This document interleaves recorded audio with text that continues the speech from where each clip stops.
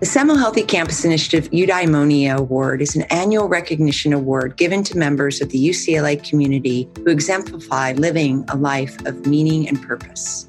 Project manager for UCLA's Disabilities and Computing program, Carol-Ann Link, and adaptive program coordinator for UCLA Recreation, Michael Garafola, work every day to make UCLA a more accessible and empathetic campus. Join me as I chat with Carol-Ann and Michael and learn about their life stories that brought them together under the Eudaimonia umbrella. Carol-Ann and Michael, what a treat to talk to both of you today on our Live Well podcast. And it's really a unique opportunity for us to be able to interview a Eudaimonia awardee and that person who nominated the Eudaimonia awardee, the nominee. And maybe we'll let everyone in the listener world try to guess who was nominated and who nominated the other. But before we get to that, I want to just give all our listeners a little bit of background of what Eudaimonia means, right?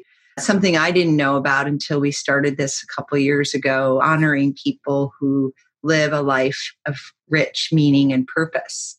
And it was Aristotle who distinguished between hedonia, which is the brief, fleeting happiness derived from immediate satisfaction. I think most of us know that word, but many of us might not know the word eudaimonia, which is the sustained happiness that comes from living a life rich in purpose and meaning. And every year, our MindWell pod, led by our wonderful Dr. Bob Bilder, who's a neuroscientist and studies creativity in the brain, and Dr. Nicole Green, who is a PhD psychologist who leads our CAPS, which is our group that addresses the emotional wellness of our students on campus and now working remotely. And one of our interviewees today is a Eudaimonia awardee and one nominated that person. So maybe I'll let each of you, Carol-Ann and Michael, just say a little bit about yourself, and maybe everyone in the audience can guess maybe who was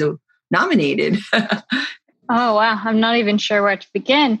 My name is Carol-Ann Link. I am the DCP/UI project manager. That stands for the UCLA Web Accessibility Initiative and the Disabilities and Computing program. And what I do is help manage the program that ensures that UCLA's web content is accessible to those with different disabilities. So the largest group of that is those with visual impairment and blindness, but also we consider those who have many different disabilities that could include epilepsy or dyslexia or amputation.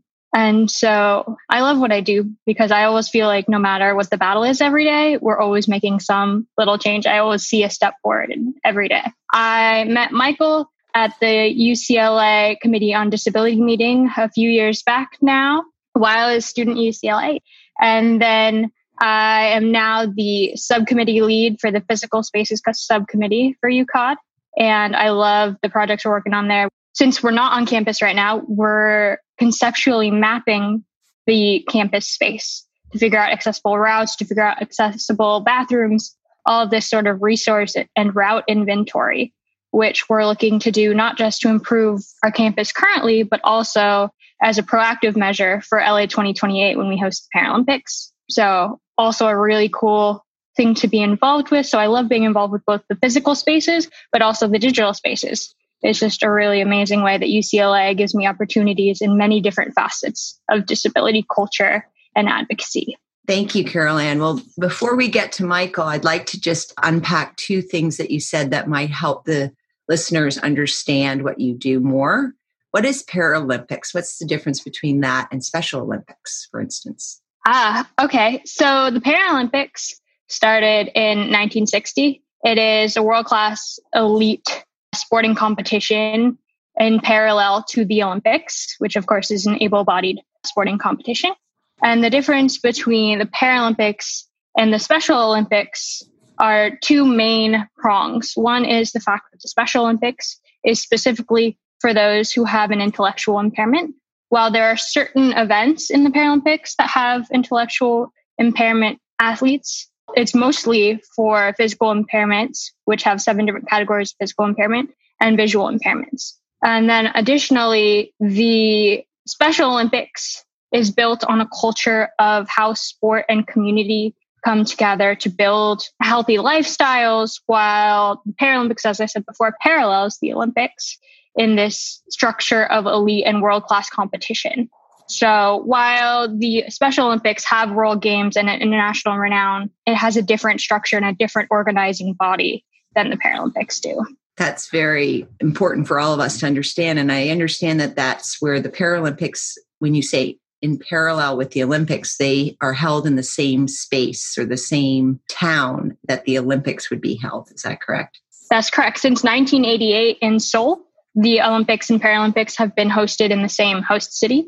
This happened after actually LA hosted it in 1984 because there were some organizing difficulties, and therefore the Paralympics ended up not being in Los Angeles at all. They actually were hosted partially in New York and partially in Stokes Mandeville in the United Kingdom. And because of that organizing issue, they decided that for Seoul and for the games going forward, that it should be hosted together with the same resources and give it that symbiotic relationship so that the Paralympics could help grow off of the momentum that the Olympics had, and that the Olympics could include more diversity and perspective by having the Paralympics be a partner as well. And so it's in the summer. The Paralympics are always coincident with the Summer Olympics. That's correct. Is that how it works? They are paralleled in both the summer and the winter. So there are both. And it's on the same rotation. So as most people know, the Summer Olympics is on a 4-year rotation. The next one, which was supposed to be this year in 2020, the last one, which was Rio in 2016. But on the other even years, so 18 and 22 in this case, they also have the Winter Olympics and the Winter Paralympics, which also partner and run parallel to each other. So one more question about that, and then we'll talk to Michael, because I do know he has a lot to talk about with the adaptive sports, and Paralympics certainly is the feather in the cap for many of these adaptive sports. I recall how you got this job at UCLA, and I think it would be great for grads who are on their way to looking for jobs to be inspired by the story of how, as a graduating UCLA senior, found a way to really parlay your passion and interest and knowledge of UCLA to a job. Yes, of course. So as I came to the end of my undergraduate study, I also was becoming more and more comfortable with my disabled identity. While I have been disabled from birth, congenital cerebral palsy, I became a wheelchair user much later in my late teens due to wear and tear on my body. And so there was a huge shift for me identity-wise. And I became more and more active in the disabled community, which is how I ended up going to the UCOD meetings, how I ended up meeting Michael and participating in Adaptive Rep. And so I became more interested in exploring these resources and ways that I could advocate. And at the time, I was a student worker with the Semel HCI Center team. And I had my boss, Senna, at the time, was very enthused about ways that I could take this knowledge, this very special knowledge, and use it constructively to help the campus. And so we came up with this project called the HCI Accessibility Toolkit to help those planning events on campus to make it more accessible to those with physical disabilities. And so I spent 6 months after graduation working as a disability consultant with Healthy Campus to create this awesome website that has all of these tips, all this technical knowledge from the ADA and checklists to help you just conceptualize event planning differently and go into it thinking about accessibility at the forefront instead of as an afterthought. Because when it's an afterthought, it becomes a burden not only on the planners, but it also can make events feel inaccessible to the participants who need accommodations and certain degrees of accessibility. So that was an amazing project that I'm super proud of. And so while working on that project, I developed relationships with different disability resources on campus. And I came into the job I currently have because my boss currently was a part of the DCP and saw me doing a bunch of advocacy work and research for this project. And so when my contract ended, he notified me that there was a position open in the DCP office, which is the Disabilities and Computing Program, which is out of the Office for Information Technologies. And I applied for it and things worked out. And as I said, I love what I do and so excited to be a part of accessibility and disability advocacy in a new way. Great. So the key ingredients are that Carol Ann looked at her strengths. She went with her passion. She had a creative idea that a group was willing to support, and she showed how effective she was. And that's often how many people can get a position or be recruited for a position. So as you mentioned earlier in your conversation of when you met Michael, was how important he is to your growth on campus and being more in tune with your abilities. And so I'd love to hear from Michael, not only what brought you to UCLA, but also your insights on the Paralympics, but also as a mentor for Carol Ann, what would you say was your memories of when you first met with her? So let's start with the first question. Just talk about yourself and what brought you to UCLA. Awesome. Super stoked to be here. My name is Michael Garafola, and I work for UCLA Recreation, and I run adaptive programs for UCLA Recreation. My journey, I'm going to take you guys back many, many years. My journey started in 1990. I was injured in a car accident when I was 15 years old. I was an athlete before I was injured. I played high school sports for 1 year, but I was playing when I was in elementary school, and literally since I could reach the basketball hoop, I was playing basketball. But the element of sports was gone for me after I was injured. No one told me about what Carol Ann was just talking about. No one told me about the Paralympics. I thought it was the Special Olympics. So I love that you asked, Wendy, what's the difference between the Special Olympics and the Paralympics? Because as a 15-year-old newly injured spinal cord injury, I didn't know what that was. I didn't know if I was allowed to play for the Special Olympics, and I didn't know what the Paralympics were. So I basically lost out on almost 13 years of my athletic career or my recreational career because I didn't know. So a lack of information kind of was a barrier to access for me. So fast forward, in 1999, I moved from New York, from Staten Island, New York to Los Angeles. And I was dating a girl at the time, and we were having some troubles. And we wound up parting ways. But in that time, she had gotten a brochure for the Lakers wheelchair basketball team. And I was searching for something in my life.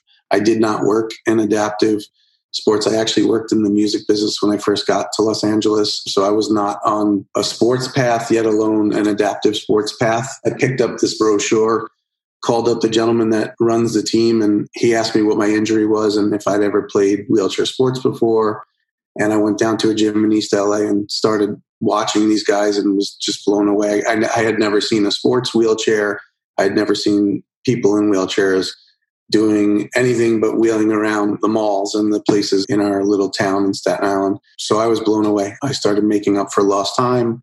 I started participating in just trying every adaptive sport that was out there, from water skiing to hand cycling to basketball to tennis. Pretty much anything that I saw I wanted to try. Again, making up for lost time and getting back into life as an athlete. The good thing in my life was that I filled those 13 years with other positive things. I went to school, got a degree in college, but I've seen a lot of people who don't have those things go down the wrong path and not have such a productive sort of lifestyle. So I am grateful to my family and friends because they kind of helped me. I call it my therapy. They were my therapy for those 13 years. And it filled that void of sport that was missing. So I was healthy mentally and physically at the time where I started playing adaptive sports. It also led me to UCLA. I actually started participating in the adaptive program at UCLA with my old boss and mentor, Dr. Jamie Hoffman. She started the adaptive program at UCLA. She was an aquatics director and approached Mick DeLuca and said she wanted to start an adaptive program. And Mick, being the visionary and understanding adaptive sports and sports in general and people in general, he said yes. And that started the program. Mick, he's just a proponent. He just gets this whole world that we live in this adaptive and physical disability world. So I started participating with Jamie, and then I started volunteering with her and helping with certain programs. And then I actually started working part-time with her. Jamie actually was moving on to another job. So I thought to myself and to UCLA, I said, I've been around. And you said it earlier, Wendy, that Carol Ann kind of knew the UCLA system. And that was one of my advantages. I had enough experience as a volunteer and a participant to understand a little piece of how recreation was running and being ran. So I interviewed for her job in UCLA. We discussed me going back to school for therapeutic recreation. I went back to Cal State Long Beach and received the therapeutic recreation certificate from them. And I am a CTRS 2B, so I'm not certified yet. I have to pass the exam, the written exam, to become a certified. So it's CTRS, it's Certified Therapeutic Recreation Specialist. I needed the knowledge behind the practical. I had a lot of practical knowledge.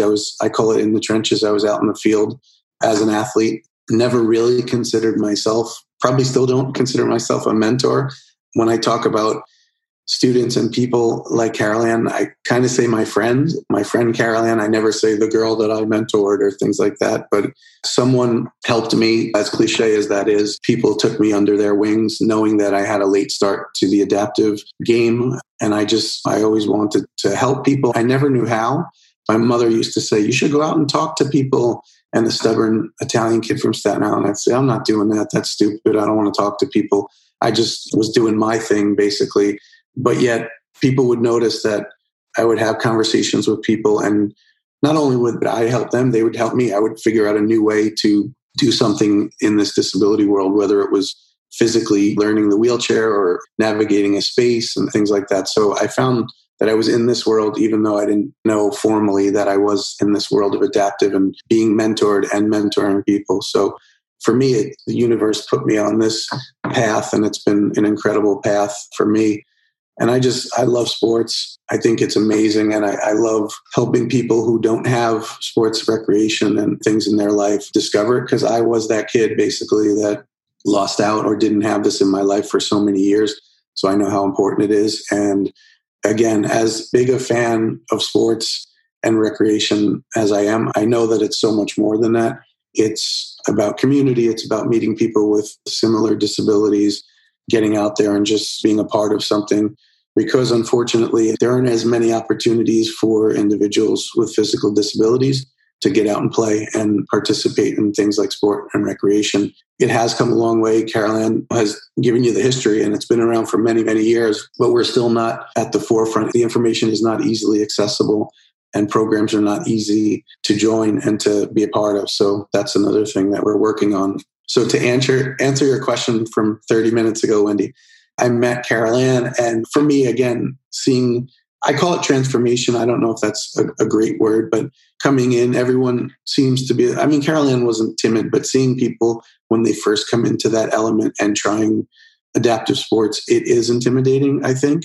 It's a different chair, and it's, you're not in your comfortable chair, in your everyday chair, which you're used to. It's different people. It's different people with different competitive fires and people who are more laid back, and you're learning how to navigate the group, yet alone navigate the sport.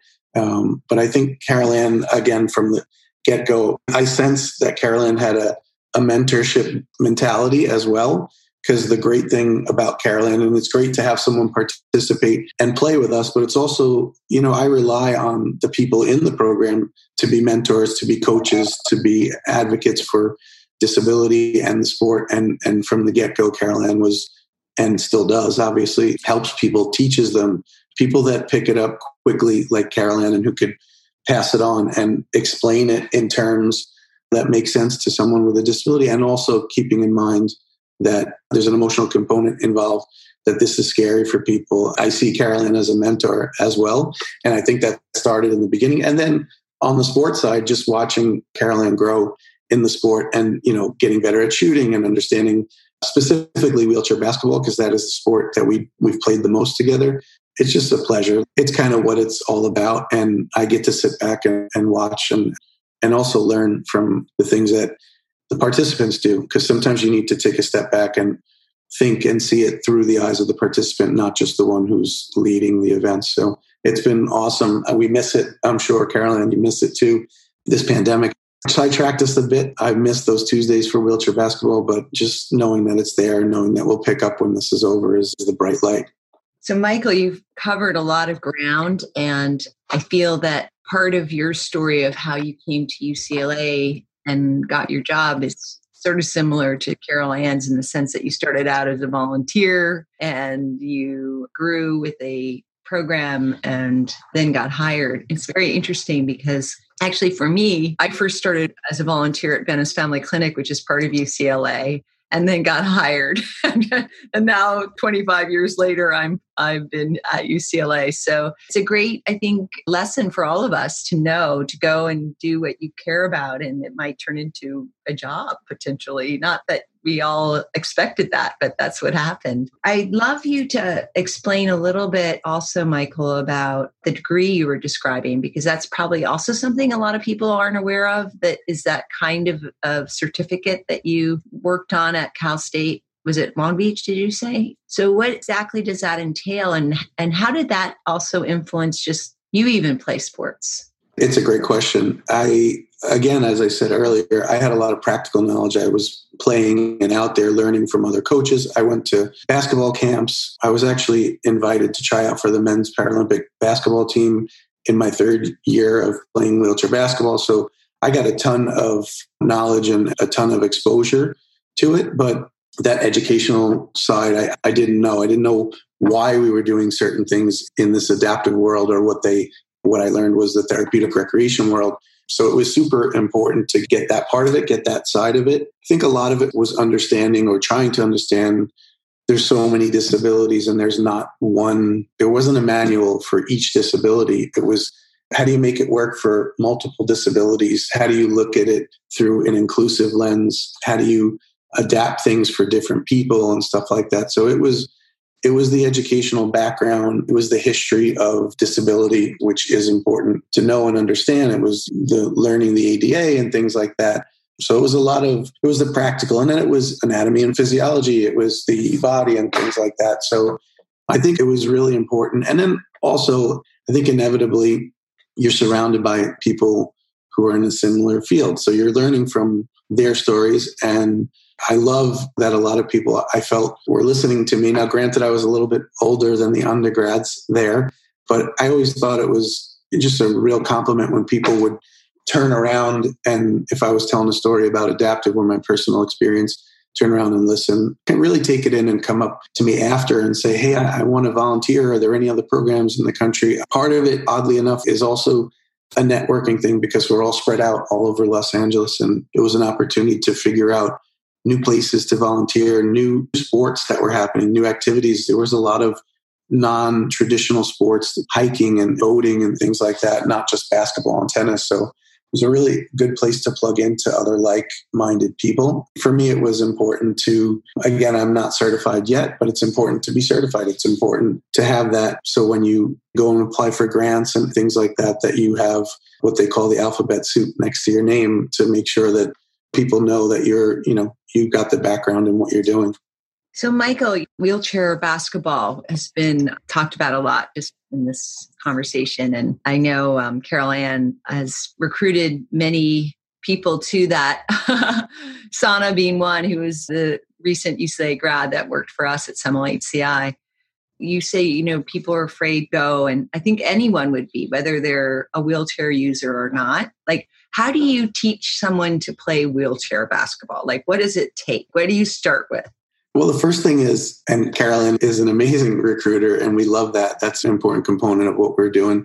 And it's open to able-bodied students and students with physical disabilities. And I think that's one of the cooler things that we do. But the first thing is, and specifically for a student or a community member with a physical disability, I think the first thing is, as you asked, I don't like to say afraid, but it's intimidating and it's a different environment regardless of the sport that we're playing.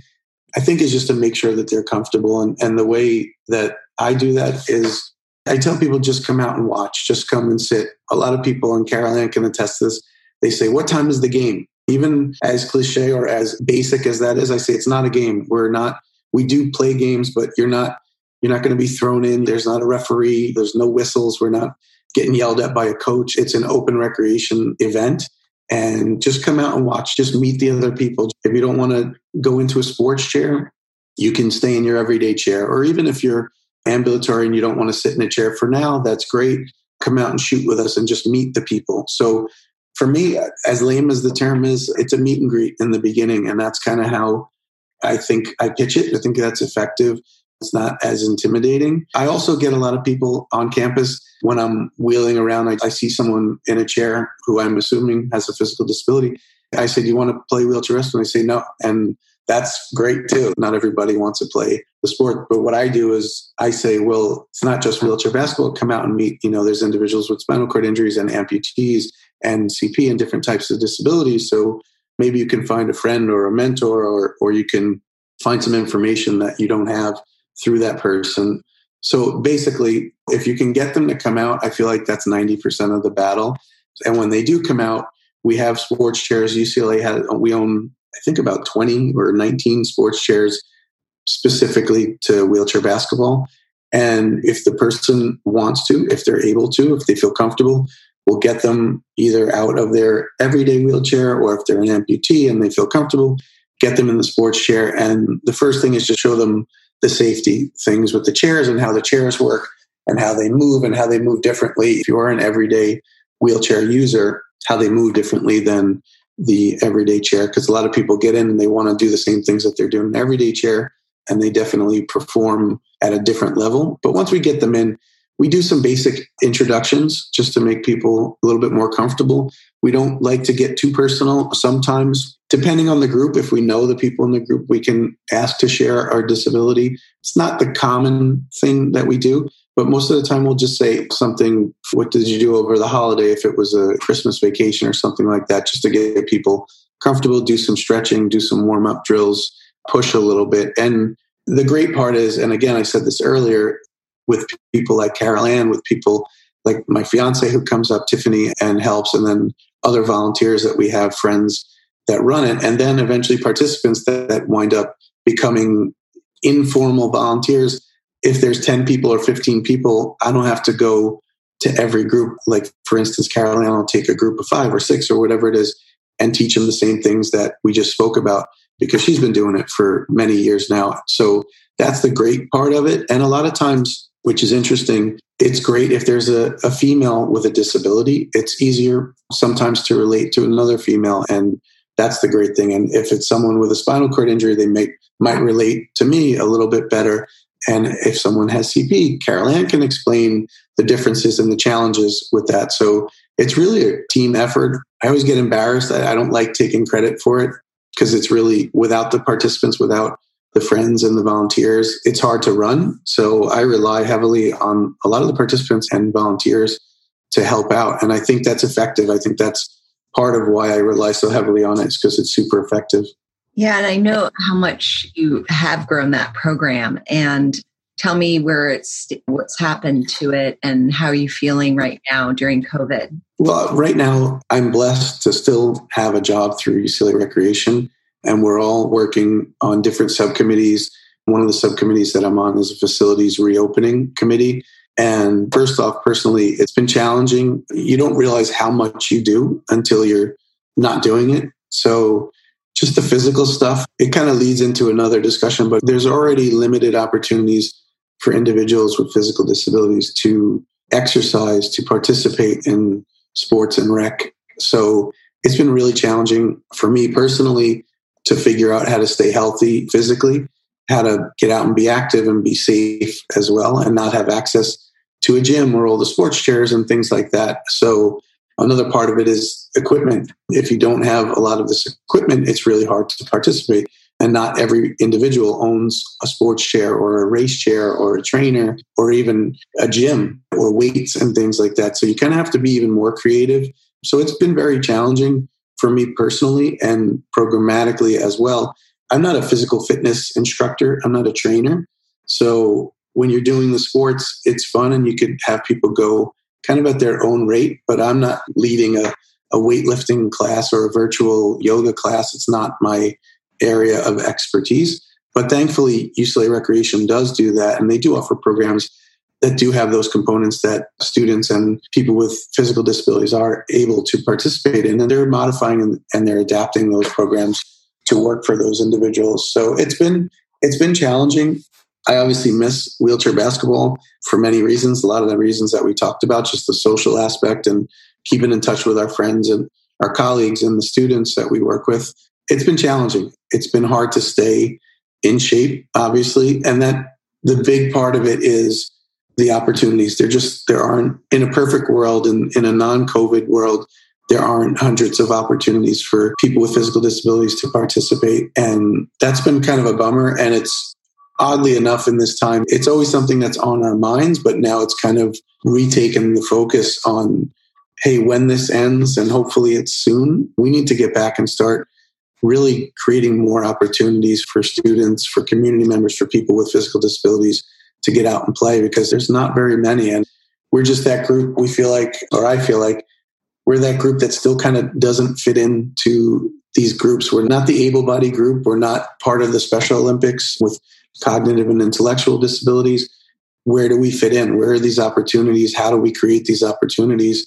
And also, where do people get the money to buy this equipment and things like that? And there are resources out there. There's a lot of great resources, but it's not easy to navigate this space to get those things and to find programming. So, and we also need coaches and mentors and people. That's why I repeat myself, people like Carol Ann and people that are in our programs that go and pay it forward. That's super important, because I play wheelchair tennis and I don't have a wheelchair tennis coach. There's not some directory where you can say, I want a coach or a mentor, or someone to show me how to use a race chair or hand cycle. You have to go through the grapevine, and you have to talk to your friends, and you have to reach out and then kind of fall into it. And that's a lot of the problem with adaptive sports is many of us, including myself, as I shared and Carol Ann shared, we kind of fell into adaptive sports. We weren't guided to it. We weren't placed in it. We fell into it. And it's a really bad way to do it. And that's how a lot of us are doing it. We're blessed to have fallen into it, but we don't want to fall into it.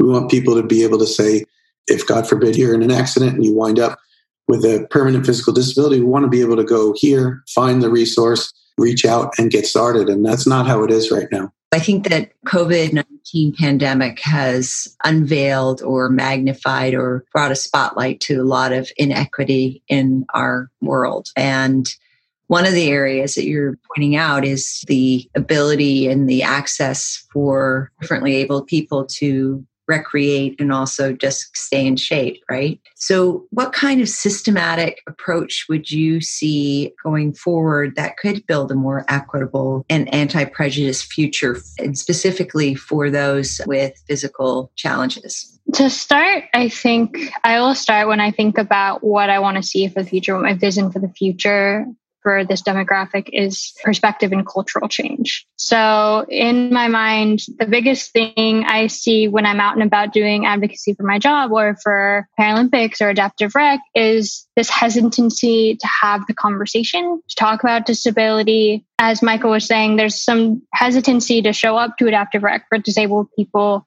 Some people think, oh, maybe that's not for me. Maybe I'm not going to be good. Maybe I'm going to be judged. Or maybe I'm just not comfortable with my disability yet. And for able-bodied people, they're like, oh, well, that's for them, and creates this sense of other.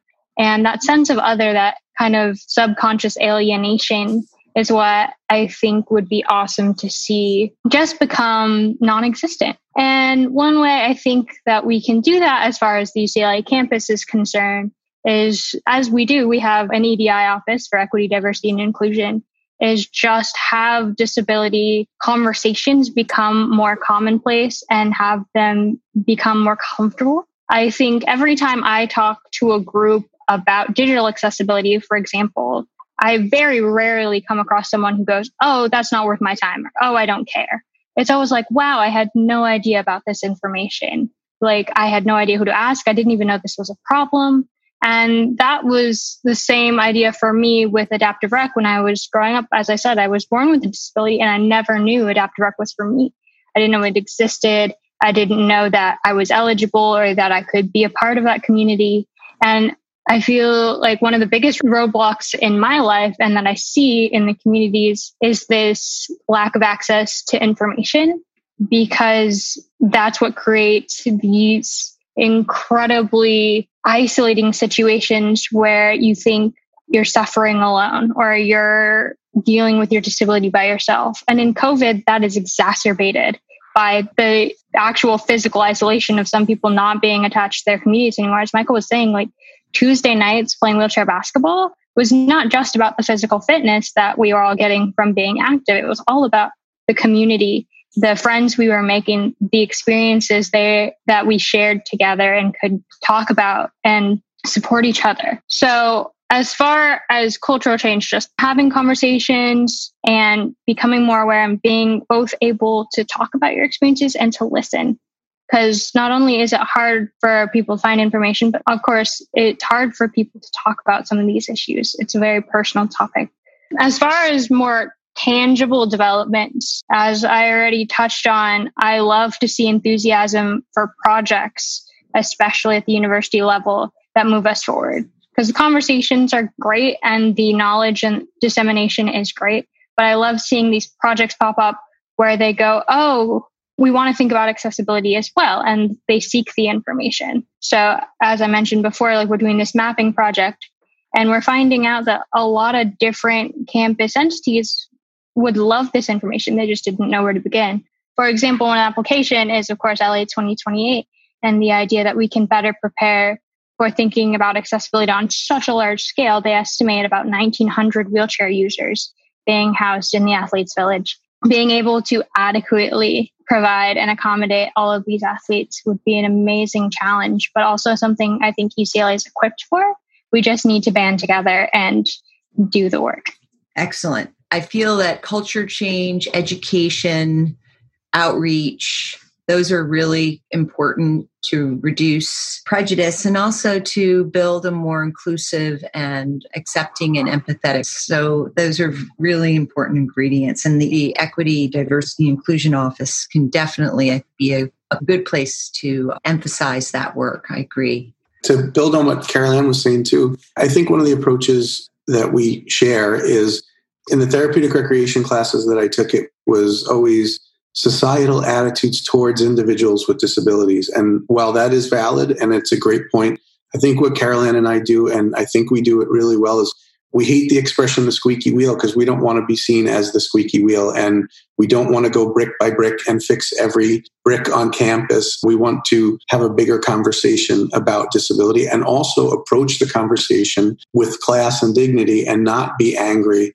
about why don't you know about this and why don't you help the people with the disabilities. I think that's a big part of it. It's such an intimidating conversation, and rightfully so. We don't expect able-bodied people to know everything about disability. So when you approach a conversation, it's important to approach it in an open manner, because sometimes there's a lot of things in your personal life where you are not so happy about things, and that carries into the conversation. And regardless of the topic, people don't want to have conversations about things if there's anger and emotions involved. That being said, that doesn't mean it's not an emotional topic or you can get angry, but it needs to be an open conversation for people to make change. And I think that is across the board right now. We're seeing in our society, but that's super important for us to know that it's not, here comes the cranky old crippled people with their complaints and the stairs are too many, the doors are too heavy and things like that. We need to get away from that and think universally on how can this help all of us, not just people with disabilities.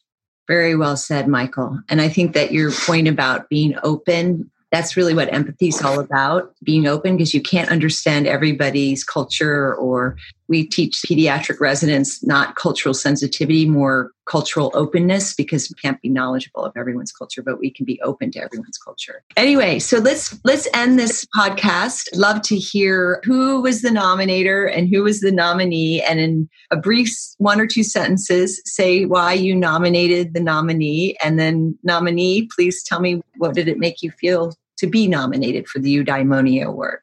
All right. So if you haven't guessed already, I was the nominator. I nominated Michael for the Eudaimonia Award. And as you probably have gathered from this episode, there are many reasons why he was well deserving of this award. But as we touched on a little bit, for me, I was not exposed to adaptive rec until much later in my life. And he was the door for me to be exposed to all that, for all these opportunities. And throughout that process from day one until now, and I hope well into the future, he will continue to be that for me and for many others. And that is a point that he's super humble about and that I don't think he gets enough recognition for. Thank you, Carol Ann. Well done. And Michael, how did it make you feel? I was super surprised and excited. Again, I kind of am more the Wizard of Oz. I feel like I'm behind the scenes. I don't really consider myself the coach or the leader. I am comfortable with it. I just don't see it that way. I just feel like we're all in it together. So I was super honored and stoked. And on a personal level, to know, as Carol-Ann just shared, to know that you're helping or you're in some way, you're affecting someone's life in a positive way, whether it's sports or whatever else it is super important to me. Because again, like I said, there are still people in my life, but there were people in my life that did the same for me. And sometimes you don't realize it at first. And then you look back and say, wow, this is why, or part of the reason I am who I am. But I just know how important it is. And again, I feel like we both won the award because Carol-Ann does so much in her personal life and does so much with her job and does so much in my programs.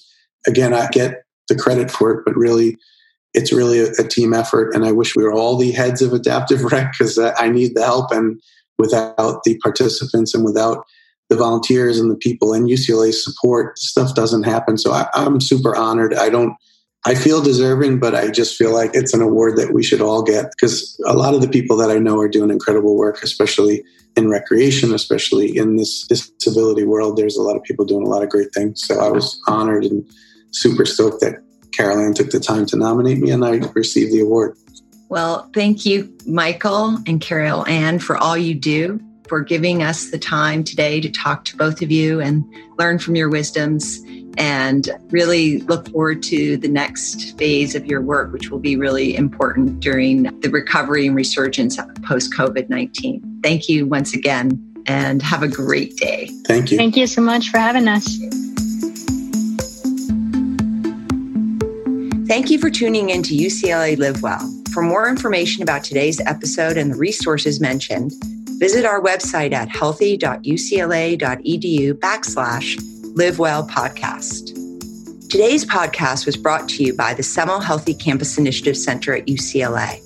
To stay up to date with our episodes, subscribe to UCLA Live Well on Apple Podcasts, Spotify, or wherever you listen to podcasts.